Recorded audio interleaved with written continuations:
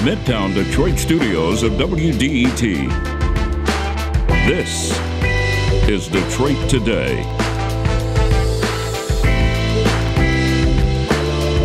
We've got three discussions on tap for you today. The first about the Democratic priorities in the budget taking shape in state government in Lansing. And we'll hear about one state senator's efforts to reduce sentences for some offenders after they serve 10 years in prison.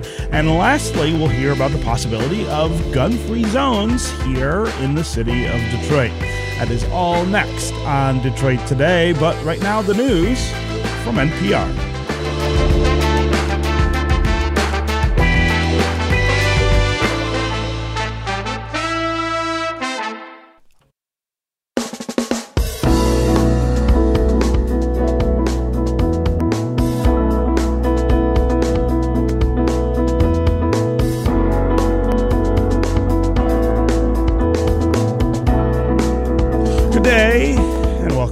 Today on 101.9 WDET. I'm Stephen Henderson, your host, and thanks for joining.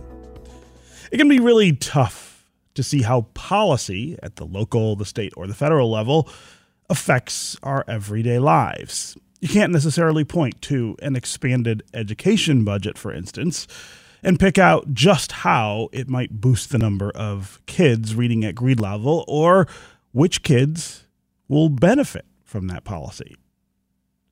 You can't know necessarily how many electrical vehicles are on the road now because the Biden administration incentivized the creation of more charging stations. Unless you're a journalist or a legislator or a dedicated public advocate, somebody who's really studying these things all the time, it can be really tough to know how legislation has an impact on your life every day. But in the last year, we have seen an awful lot of legislation passed. Recently, state lawmakers passed LGBTQ protections after a really long debate in Lansing, years and years, over making sure that everybody is protected equally in our state. Legislators have repealed right-to-work laws, and they've bolstered gun control for the first time in my lifetime. It's hard to know exactly how many discrimination cases won't happen against gay and queer individuals or how many school shootings might be avoided in the state because of this kind of legislation. But we know the answer is probably something. And, of course, that's why we pay such close attention to these topics here on the show. Today, we are going to be discussing an awful lot of different policy ideas, both at the state and local level. Later in the hour, we're going to talk with State Senator Stephanie Chang about a bill she's sponsoring to decarcerate the state. And then we're going to talk with Detroit City Council member Mary Waters, who is trying to institute some gun-free zones here in the city of Detroit. But before we get there, we want to talk about a little bit bigger policy issue here in the state. Michigan lawmakers are working to hammer out the new budget for state government and to explore what their priorities look like. We've got Rick Pluta here. He is the senior state capitol correspondent for the Michigan Public Radio Network. Rick, welcome back to Detroit Today. Hi, Stephen. Yeah, great to have you here. So let's talk first about all of this legislation that has been passed in recent months. We've talked about them individually here on the show as each was sort of ushered through. But in totality, this is a really impressive accomplishment for a new legislature with new leadership and new leaders to have gotten so much done in such a short period of time. Well, they've been waiting a long time to do it. So right, it was pent up, right? there was some pent up desire, yeah. Let's talk about some of the things that they did and the effect that they will have on our lives. Right to work, LGBTQ protections, gun control. These are not things that we have always seen come out of Lansing in our state. Well, I guess I would let's just pick out two: LGBTQ rights and gun control. And as you pointed out in your introduction to this segment, that it's sort of difficult to measure the impact of that against something that hasn't happened because of these policies. Mm-hmm. But we do know that long-term trends will be tracked. One of the things, especially on the gun control piece of it, is lawmakers and basically Democrats are saying that we might see some incremental changes if they're noticeable at all. But this is just the first wave of policy making. Things like locked storage, for example, and so these things are going to be followed up with other things and with other things, and maybe even with other things after that. The idea being to push incremental culture change. But the thing about, and I think this gets to what you were talking about, is incremental doesn't make for easy measurement. So was this policy change responsible for, the trends that we're seeing, or was it something else, or was it the accumulation? Yeah. So before we get to the budget, I also want to talk about the leadership in the legislature and the job that they have done so far. Joe Tate is the Speaker of the House. He's a Democrat from here in Detroit. And Winnie Brinks is the Senate Majority Leader. I want to talk about the fact that they, these are people who have not had, because Democrats were out of power for such a long time in Lansing, a lot of opportunity to learn how to the chamber runs and how to pull the levers in the right direction to get things done. And there was some fretting about that, I think, early on, that it might take a while to find a rhythm. They seem not to have stumbled too much over this, and both seem to be able to set an agenda in their chambers and get the majority to do what needs to be done. Well, it's one of the perverse benefits of small majorities, which is what Democrats have in the House and the Senate, is that if those majorities are going to get things done, they have to hang together. That they have to work through differences. Otherwise, you're going to have a splintered legislature where kind of everyone is a free agent, and that makes it very, very difficult to get things done. But the things that they've done so far have been, mostly the things that it's kind of easy for Democrats to hang together on, when it came to union rights and abortion rights, things like that. And as you get further into the session, then you're getting into the things that are maybe even a little less partisan and more regional and local, and pulling together majorities for some of these things may be more difficult, especially as we get into budget season. Yeah.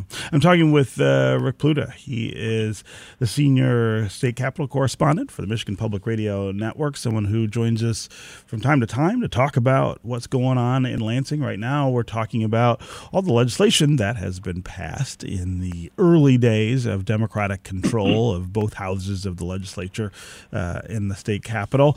In a minute, we're going to talk about the way that the state budget is coming together. That is a big item that's coming up soon that the legislature will start debating. We want to hear from you as well on the phones.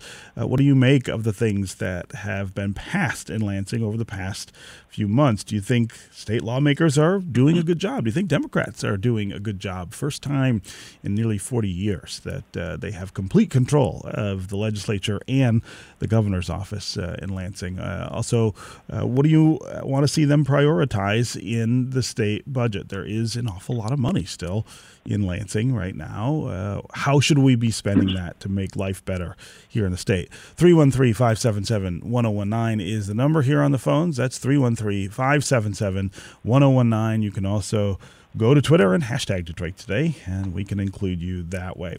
Rick, all right, I want to get into the budget process. Senate Republicans have been voting against budget bills, but they don't have the ability, I don't think, to really derail the process. So how is all this likely to play out this year?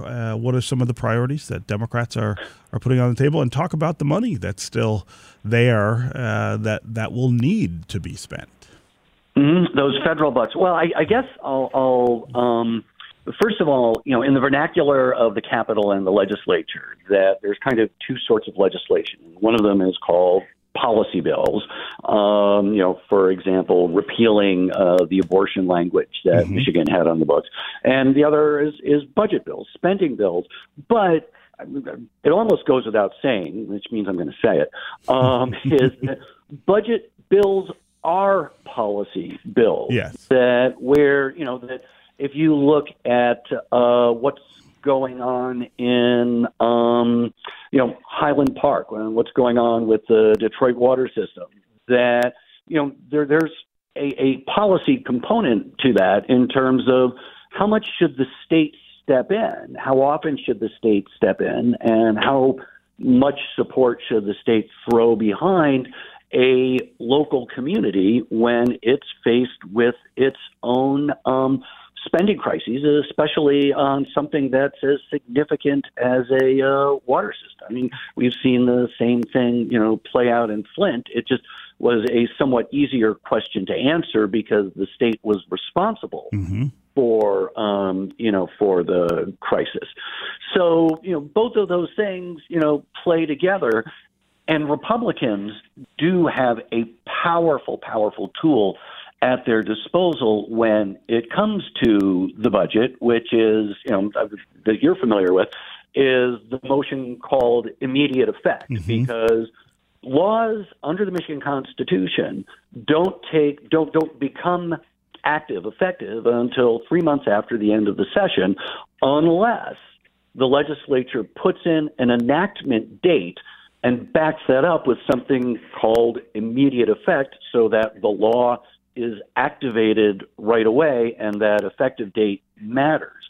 And that is something that Republicans, they can vote against budget bills. And if Democrats hang together, they're going to lose those votes.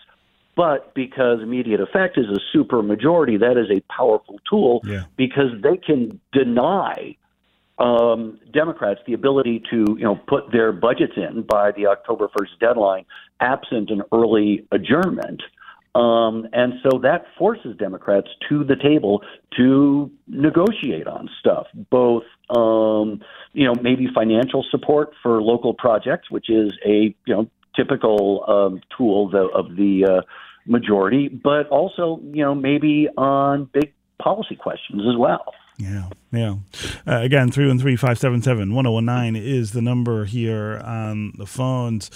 Rick, what about the timing for the budget? In recent years, of course, the wrangling over the budget has kind of spilled not just into the midsummer, but sometimes, into early fall when we've really got to get a budget passed for the next fiscal year. Of course, if you go back to the Snyder administration, he kind of prided himself, at least early on, in getting the budget done before legislators left for the summer. What's it going to look like now that Governor Whitmer has majorities in both houses? Will she get it done earlier? Well, she says so, and legislative leaders have said so, at least in terms of, some that really matter, which would be the school aid budget and revenue sharing for local governments. And the problem is that decades and decades and decades ago, the state's fiscal year and school districts and local governments' fiscal years were in alignment. But, and I don't, recall the last year. I wasn't there when they did it.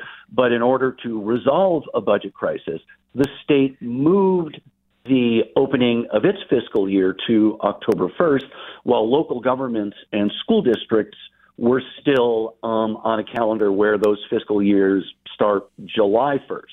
And since school districts and local governments rely a lot on the state appropriations process, you can sort of see the problem that created, that they're adopting budgets without some assurance as to how much money the state is going to be kicking in, and it is a substantial amount.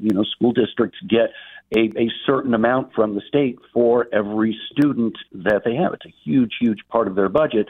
During the Snyder years, Rick Snyder said, well, we can't change that law because there aren't the votes for it, but we can make an assurance and stick to it that you are going to know how much money you're getting from the state by July 1st. Legislative leaders aren't promising that we will hit that deadline exactly, but they are saying that school districts and local governments should have a pretty good idea of what they're going to get by then.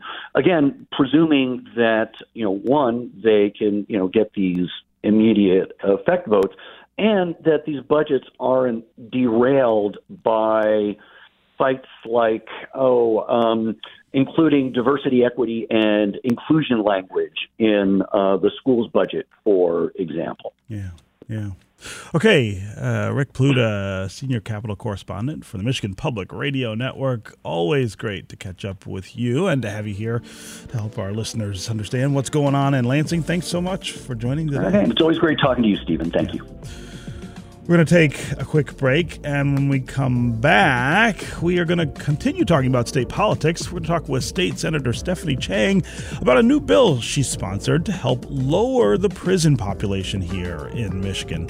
Also want to continue to hear from you on the phones and on social. 313-577-1019 is the number. You can go to Twitter and hashtag us. We'll be right back with more Detroit Today.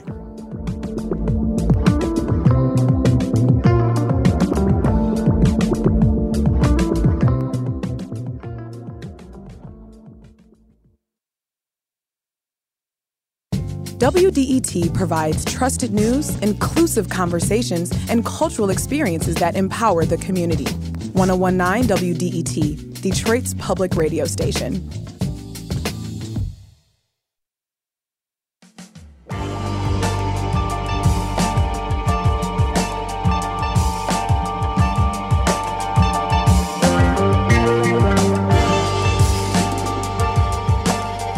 This is Detroit Today on 1019 WDET. Glad you've joined us. And I'm Stephen Henderson, your host.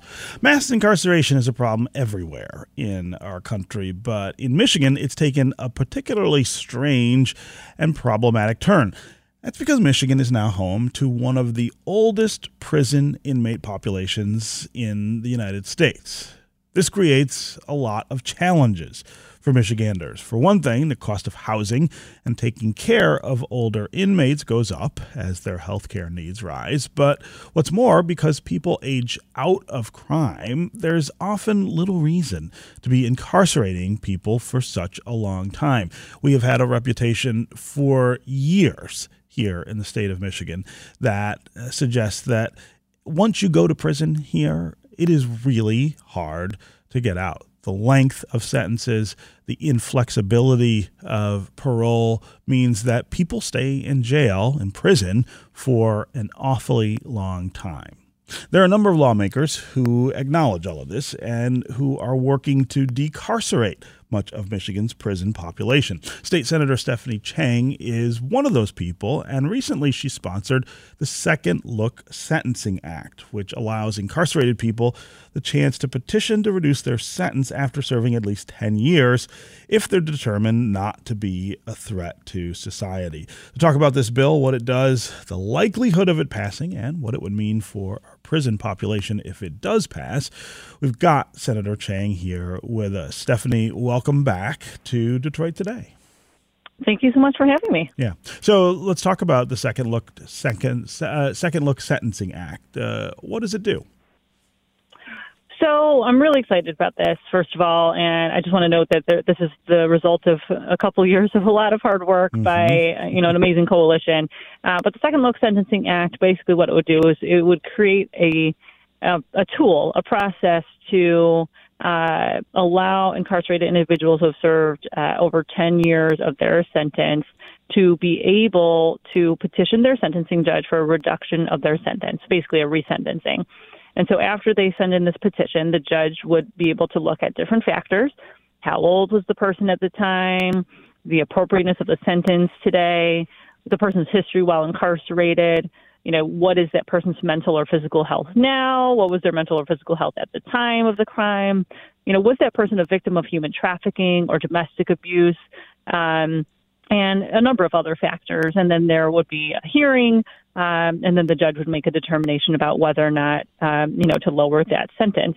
And there are several exceptions that we did make. Want to make sure that we talk about those real quick, that, anyone convicted of a mass shooting or a serious domestic violence offense or criminal sexual conduct against a child under 13, human trafficking, a number of those types of offenses would be excluded from, they're not required to have a hearing. So there are some exceptions, but overall, we know that there are just so many people in prison, like you mentioned, that are really old, not a danger anymore, and really just, deserve to have this second look. Yeah. Talk about what kind of effect this would have on the prison population here. How many people really would benefit from this? How many prisoners would get this kind of hearing and maybe get their sentences reduced? Yeah, so it kind of just depends, right? So we have talked to the Department of Corrections to try to figure this out. It really obviously depends on how many people decide to petition, and then there's no way really of being able to know how those hearings would go, because it really, the judge, is the one who would make that determination. But I think that it is a significant number of people. We know that there are a lot of folks who have just been in prison for a long time. 30% of Michigan's incarcerated individuals have already served 10 years of their sentence, and nearly 1 in 5 have already served 15 years. And we've got a lot of elderly folks who just really, have gone through so much programming in prison to be able to better themselves. Many people who, simply just want to be reunited with their family. Each of these individuals we've got to remember as a human being. They're a sibling, a parent, a friend to people in our community who, deserve this second look. And I think that this is smart policy. It's something that makes a lot of sense, both from a human aspect of, forgiveness and giving people second chances, but also because we do spend a lot of money in our prison system. And we also, I think, need to think about the impact on our communities. If we're reuniting family members, that's a good thing. Yeah. I talked in the open just a little about the cost of having an aging prison population. Give us we already spend more on incarceration in the state of Michigan than we do on schools, a fact that I always want to point out when we're talking about this, because I think it's quite absurd. But this is a big driver of the cost, the fact that when people get older, they need more care, and that care is not cheap. Absolutely. Yeah, the cost of incarcerating individuals is already expensive, but you're absolutely right. If someone's older or someone develops a health condition, or maybe they already had a health condition going in and then it gets worse, all of these things definitely cost money, and it also is a cost in terms of, the human element as well. So there's so many reasons why this is smart policy, and really, really committed to getting it done. And I think, it's very important, too, that we think about, I met a number of women at Huron Valley who are really excited about this legislation, and they're amazing human beings who have actually done a lot in prison to better themselves. They have, mentored other individuals. They have been extremely, productive members of their community, and, deserve this chance, this second look. And I'm really, really hopeful that people will understand that this is good policy. It's smart policy in terms of our fiscal, analysis, but it's also good for our communities. Yeah. We're talking with State Senator Stephanie Chang. She's a Democrat who represents Michigan's 3rd state Senate district, which includes parts of Detroit and some of the northern suburbs here. She recently sponsored the Second Look Sentencing Act, which would give some prisoners the opportunity to have a hearing to reduce their sentences after they've served 10 years in prison. We have a population here, a prison population that is among the oldest in the United States. And of course, that means there are all kinds of challenges we face that other states don't. We would love to hear from you. during this conversation as well. What do you make of Michigan's prison population? Do you think lawmakers should be trying to limit the number of people who are incarcerated and to help decarcerate our state? If so, how would you like to see them do that? Dealing with sentencing, of course, is part of the equation to decarcerating Michigan. Do you think we should? Do you think we should be shortening sentences for people who are already in prison and have already been sentenced to be there? What other kind of things do you think we should be thinking about? Also, give us a call if you think we should not be shortening people's prison sentences. If you think maybe we should have tougher sentences here in Michigan, would love to hear you call and explain why you think that. As always, the number here on the phones is 313-577-1019. That's 313-577-1019. You can also go to Twitter and hashtag Detroit Today, and we can work you into the conversation. Shadowbots on Twitter says, this is an opportunity to see Democratic policy in action. When Dems had control of both houses in Washington, it didn't have the numbers to enact change. Michigan can set an example for the nation of effective liberal policy if we play our cards right. Interesting observation there about some of the things that are going on. Geraldine on Twitter says, thanks for covering these topics today. Special gratitude to Senator Stephanie Chang for her work on judicial reform, and a shout out for her support of Michigan driver's licenses for undocumented immigrants, another issue that Senator Chang is working on. Let's go to the phones here. Start with Jim in Waterford. Jim, welcome to the show. Hello. Hi. Go ahead, Jim. I'm 100% in favor of what you're doing, but as an older man, I'm curious. What do you have in place for these people once you've let them out and they have their freedom, but they also have age discrimination? Now they've got a prison discrimination. What are they going to do with themselves, and what do you have to help them fit back into society? Great question, Jim. Senator Chang, we talk all the time about returning citizens and making sure they have not just the support they need, but real opportunity for the rebuilding of their lives. That gets more complicated if somebody has been in prison for a long period of time and maybe is older. How do we look at those things, and how do we kind of marry efforts on that end with these kind of efforts that you're doing to get people the opportunity to get out? Yeah, it's a really great question. And it's actually one of the things that I've been really happy to see is that when we talk about reentry and we talk about folks coming back home, there is actually a lot of bipartisan support, or at least there has been, in years past during my time in the legislature, to support more initiatives, more changes in the law, funding, et cetera, to help get folks back on their feet once they're incarcerated. I think it's a really good point that if someone's an older individual, that their challenges are going to be different. Mm-hmm. I think, maybe it's less about finding employment and more so the emphasis on what kind of housing will be available to them and other types of resources that we need to make available. So those are all really good points. I know a number of my colleagues are all, I've had several conversations about the importance of addressing reentry and really looking at what is it that we're doing well and what are things that we can do better. And also, are we funding it at an appropriate level? So all of those things are really, really important. And I know there's a lot of interest. So appreciate Jim for raising this really great point. Yeah.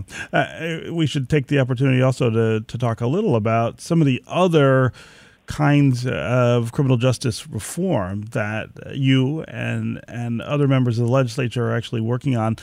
We've been on what I'll call a slow but steady march, I feel like, in Michigan recently, where we really are rethinking the criminal justice system, and there have been some real strides forward. There's still a lot of work to do, but give us a sense of some of the other things that are coming down the pike. Yeah, there's a lot that has been done and many more things that we can do. So Second Look is obviously one of those things. One of the things that I was really excited to see get done in the last legislature that some of my colleagues, including Sylvia Santana and others, really led on was, the pretrial and jail incarceration task force. We made a lot of really good changes as a result of that. One big thing that we need to get done this year that I'm excited that will get introduced hopefully very soon is the juvenile justice task force recommendations. We've got a lot that we can do to improve how we work with young people who are in the system to make sure that they are getting the opportunities that they need. Young people are young people, and they need to be treated differently from adults. And I think that there are a lot of things that we can do on that front. So that's really exciting. Of course, Second Look is a major topic, and there's also some remaining issues that I'm hoping we can get addressed from the pretrial task force related to cash bail. So lots of good things that we can address. And I think there's, a lot of interest and a lot of bipartisan work that can get done here. Yeah. Let's go next to Paul in Lincoln Park. Paul, welcome to the program. Hello, how are you today? Good, how are you? Good. Hello, Senator Chang. Good morning. Hi. Quick question for you, Senator Chang.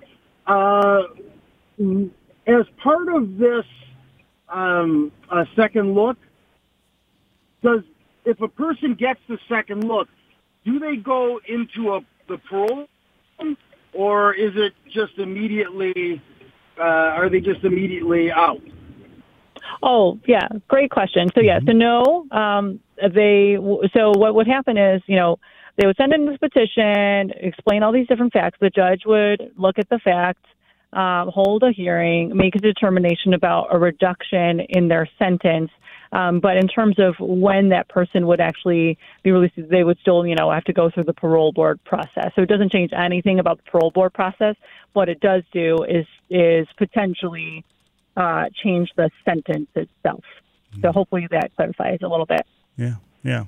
Paul, thanks for the call and the question. Let's go to Pete in Redford. Pete, what's on your mind? Yeah, hi, thanks a lot, and thank you, Senator Chang. I'd like to point out I'm all for this 100%. I think that once you get down the road and the emotions settle a little bit, dust settles, people have a better concept of time. It's a good thing overall. But I'd also like to point out that the savings that could be realized through this would greatly benefit the rest of the prison population, because there are programs that work within MDOC, but they're severely underfunded. Mm-hmm. And if we could plow these savings back into that, it would be an exponentially better deal for everybody all the way around. Safer society, more successful reentry all the way around. And thank you once again, Senator Chang. Yeah, Pete, really appreciate that perspective. Stephanie, we've talked about the financial side of this, but the idea of reinvesting it, I guess, in better care for current prisoners makes a lot of sense, because, again, we have such a large prison population. The needs there are still quite large. Absolutely. Lots of needs, lots of things we can do. One of the things that I know the Department of Corrections has been trying to do more of is, really ensure that we're providing good services and programs to folks inside so that they can, better themselves. But all of that takes money, right? So if we're able to increase the dollars that we spend on those programs that help people to be able to reenter society in a more, prepared, productive way, then that's better. That's good for everyone. So it's a really great point. It's a really great idea. If we can reinvest those savings, I think it will help a lot of people. Yeah. So before I have to let you go, I want to talk about the prospect for this bill passing and becoming law here in the state. Yeah. Well, one of the things that I think has been amazing is during my entire time in the legislature, for the past 8 years in the minority, serving as a Democrat and Republican-led legislature, we've done so many good criminal justice reform efforts that have been bipartisan. And so I'm hoping that this will be no different, that this will be something that we can get broad support on. So the bills have just recently been introduced this week. We are going to take our time to talk to colleagues, talk to different stakeholders, and build the support that we need to get it done. And I'm feeling optimistic. Okay. State Senator Stephanie Chang, always great to have you here on Detroit Today, and really great to have you come by to talk about the Second Look Act. Thanks so much for joining us. Thank you. Have a good day. We're going to take another quick break, and we're going to continue to talk about policy, but turn to the city of Detroit, where a new ordinance to ban guns in certain parts of the city has been proposed, but has also met with some real opposition. City councilmember Mary Waters, one of the at-large members of our governing body here in the city of Detroit, is going to join us next. We'll be right back with more Detroit Today.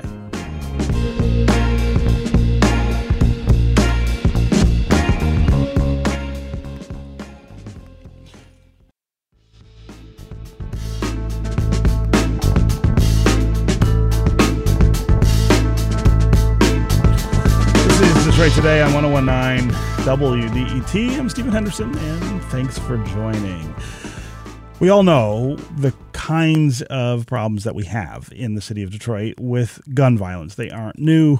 They are intensifying, and if you watch the news almost any week here in the city, you see the evidence of it all the time. It comes up time and time again.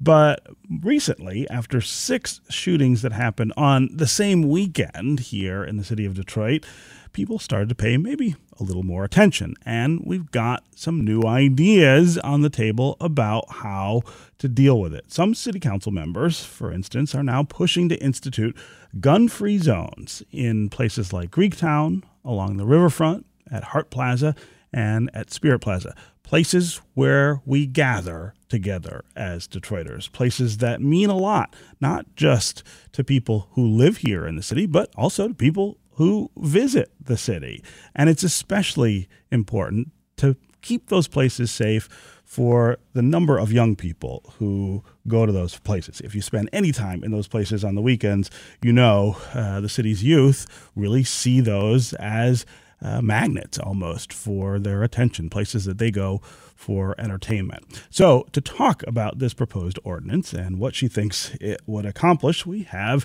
Detroit City Council member Mary Waters here. She has been spearheading this effort to pass this gun-free zone ordinance. Mary, welcome to Detroit Today. Well, thank you, and good morning, and good morning to you and your listeners. Yes, it's been a long time. It's nice to have you here. It's been a minute, yes. So let's talk about this. Why do you think we need gun-free zones in the city, and how does that work? I think a lot of people don't really understand what that means. So explain it to them. All right, okay, so thank you. But you sort of summed it up yourself. It's about safety. It's about protecting citizens, those who live here and those who are visiting. It's about saving lives. That's what this is all about. Anytime that you have a significant number of people who gather in public places, and if they're all armed, something is likely to happen.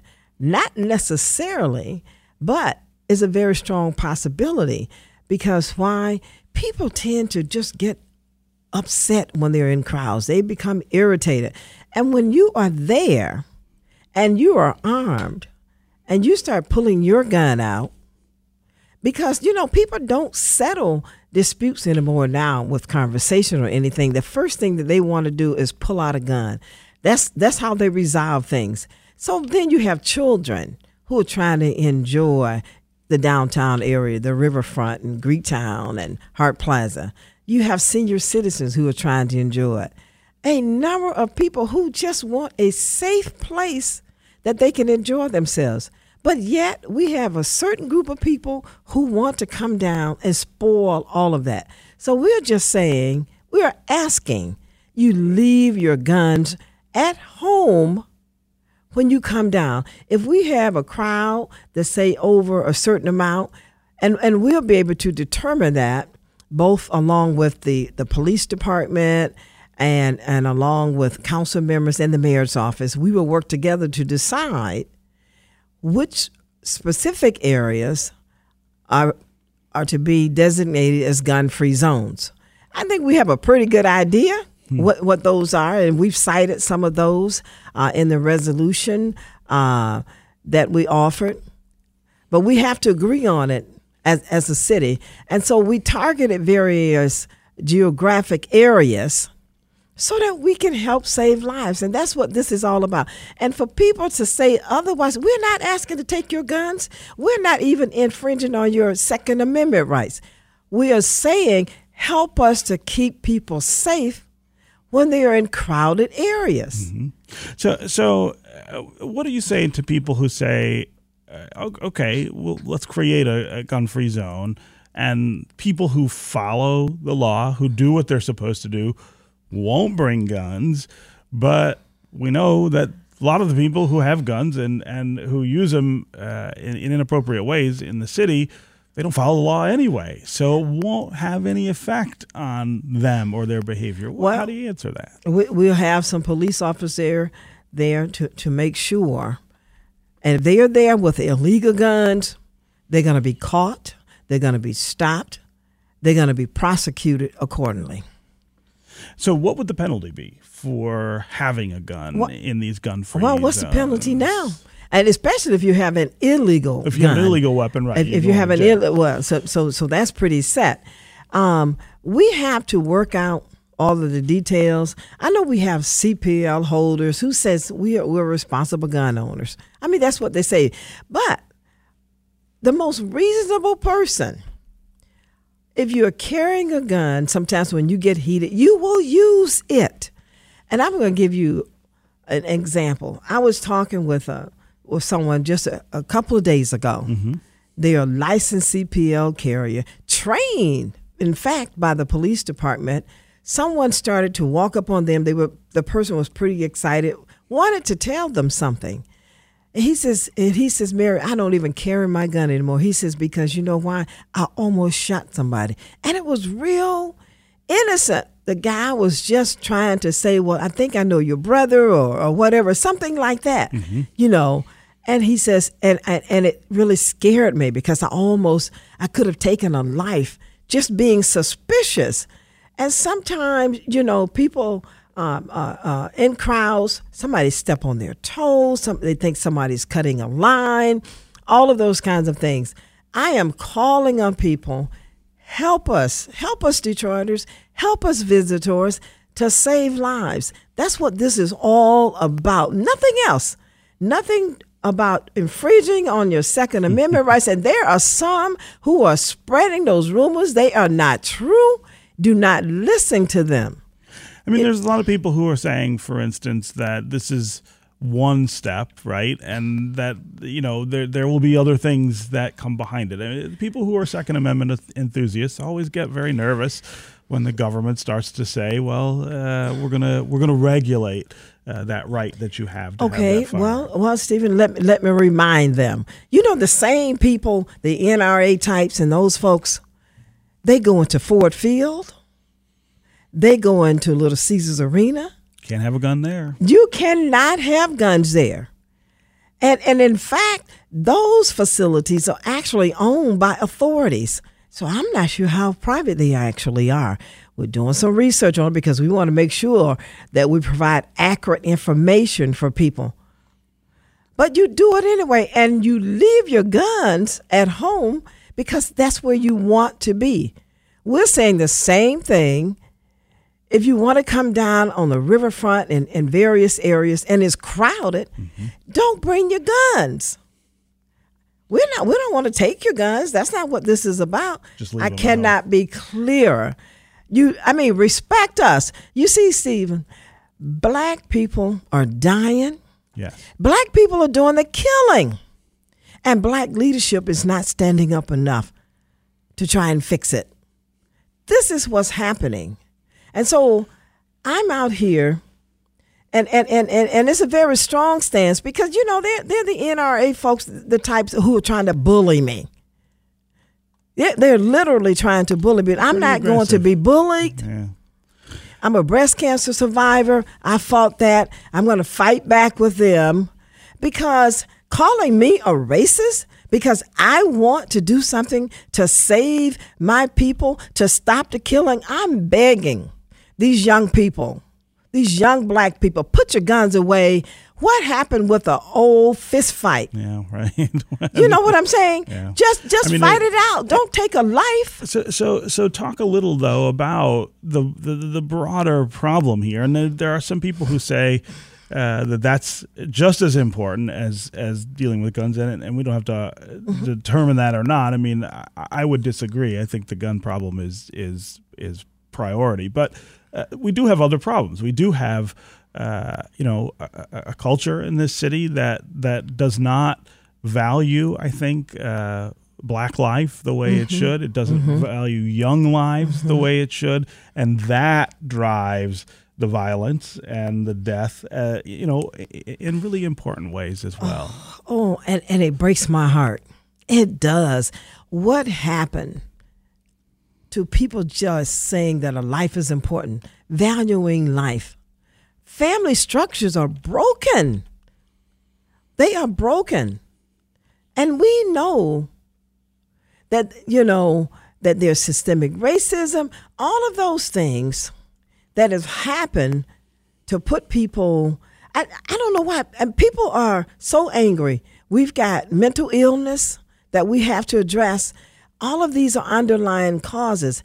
And when you don't value your life, you're not likely to value anybody else's life. Absolutely. And these are the kinds of things, and of course, those just are citing a few things.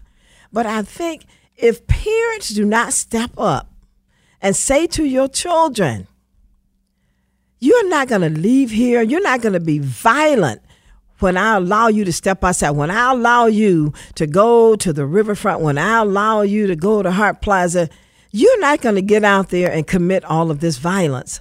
Check their rooms out, see what's going on with them, talk with your children. We want to save their life too, and we don't want them to take another life. Yeah. I'm talking with City Council member Mary Waters. She's an at-large member of the City Council here in Detroit. She has proposed an ordinance that would establish gun-free zones in certain areas where people gather in and around downtown. If you want to join the conversation, give us a call. Let us know what you think of the idea of gun-free zones. Do you like that idea? Do you think it would slow some of the really awful gun violence that we're living with right now in Detroit? Or do you think it goes too far and doesn't respect people's Second Amendment rights? As always, the number here on the phones is 313-577-1019. That's 313-577-1019. You can also go to Twitter and hashtag Detroit Today. Mary, what's the next step for this ordinance? Stephen, I've got to go back to this Second Amendment right once again, because right now, I mean, if they want to use that and say that what I'm proposing with this resolution and asking the state legislature to grant us the authority to do so, right? Now, if they're saying that this infringes on their Second Amendment rights, then I need them to go over there and have a conversation at Ford Field, Little Caesars Arena, Comerica Park. Examples, right? There are places, and there are schools, there are churches, there are airports. There are a lot of places where you cannot have a gun. You cannot have a gun.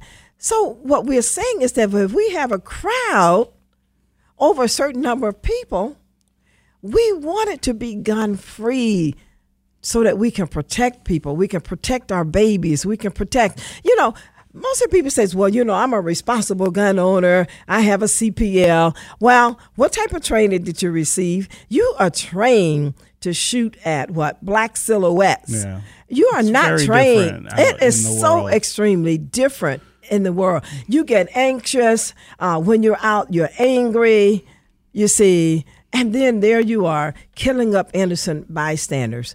I don't care what people say. You are not trained to do that when you're in a crowd of people. You just aren't. Yeah.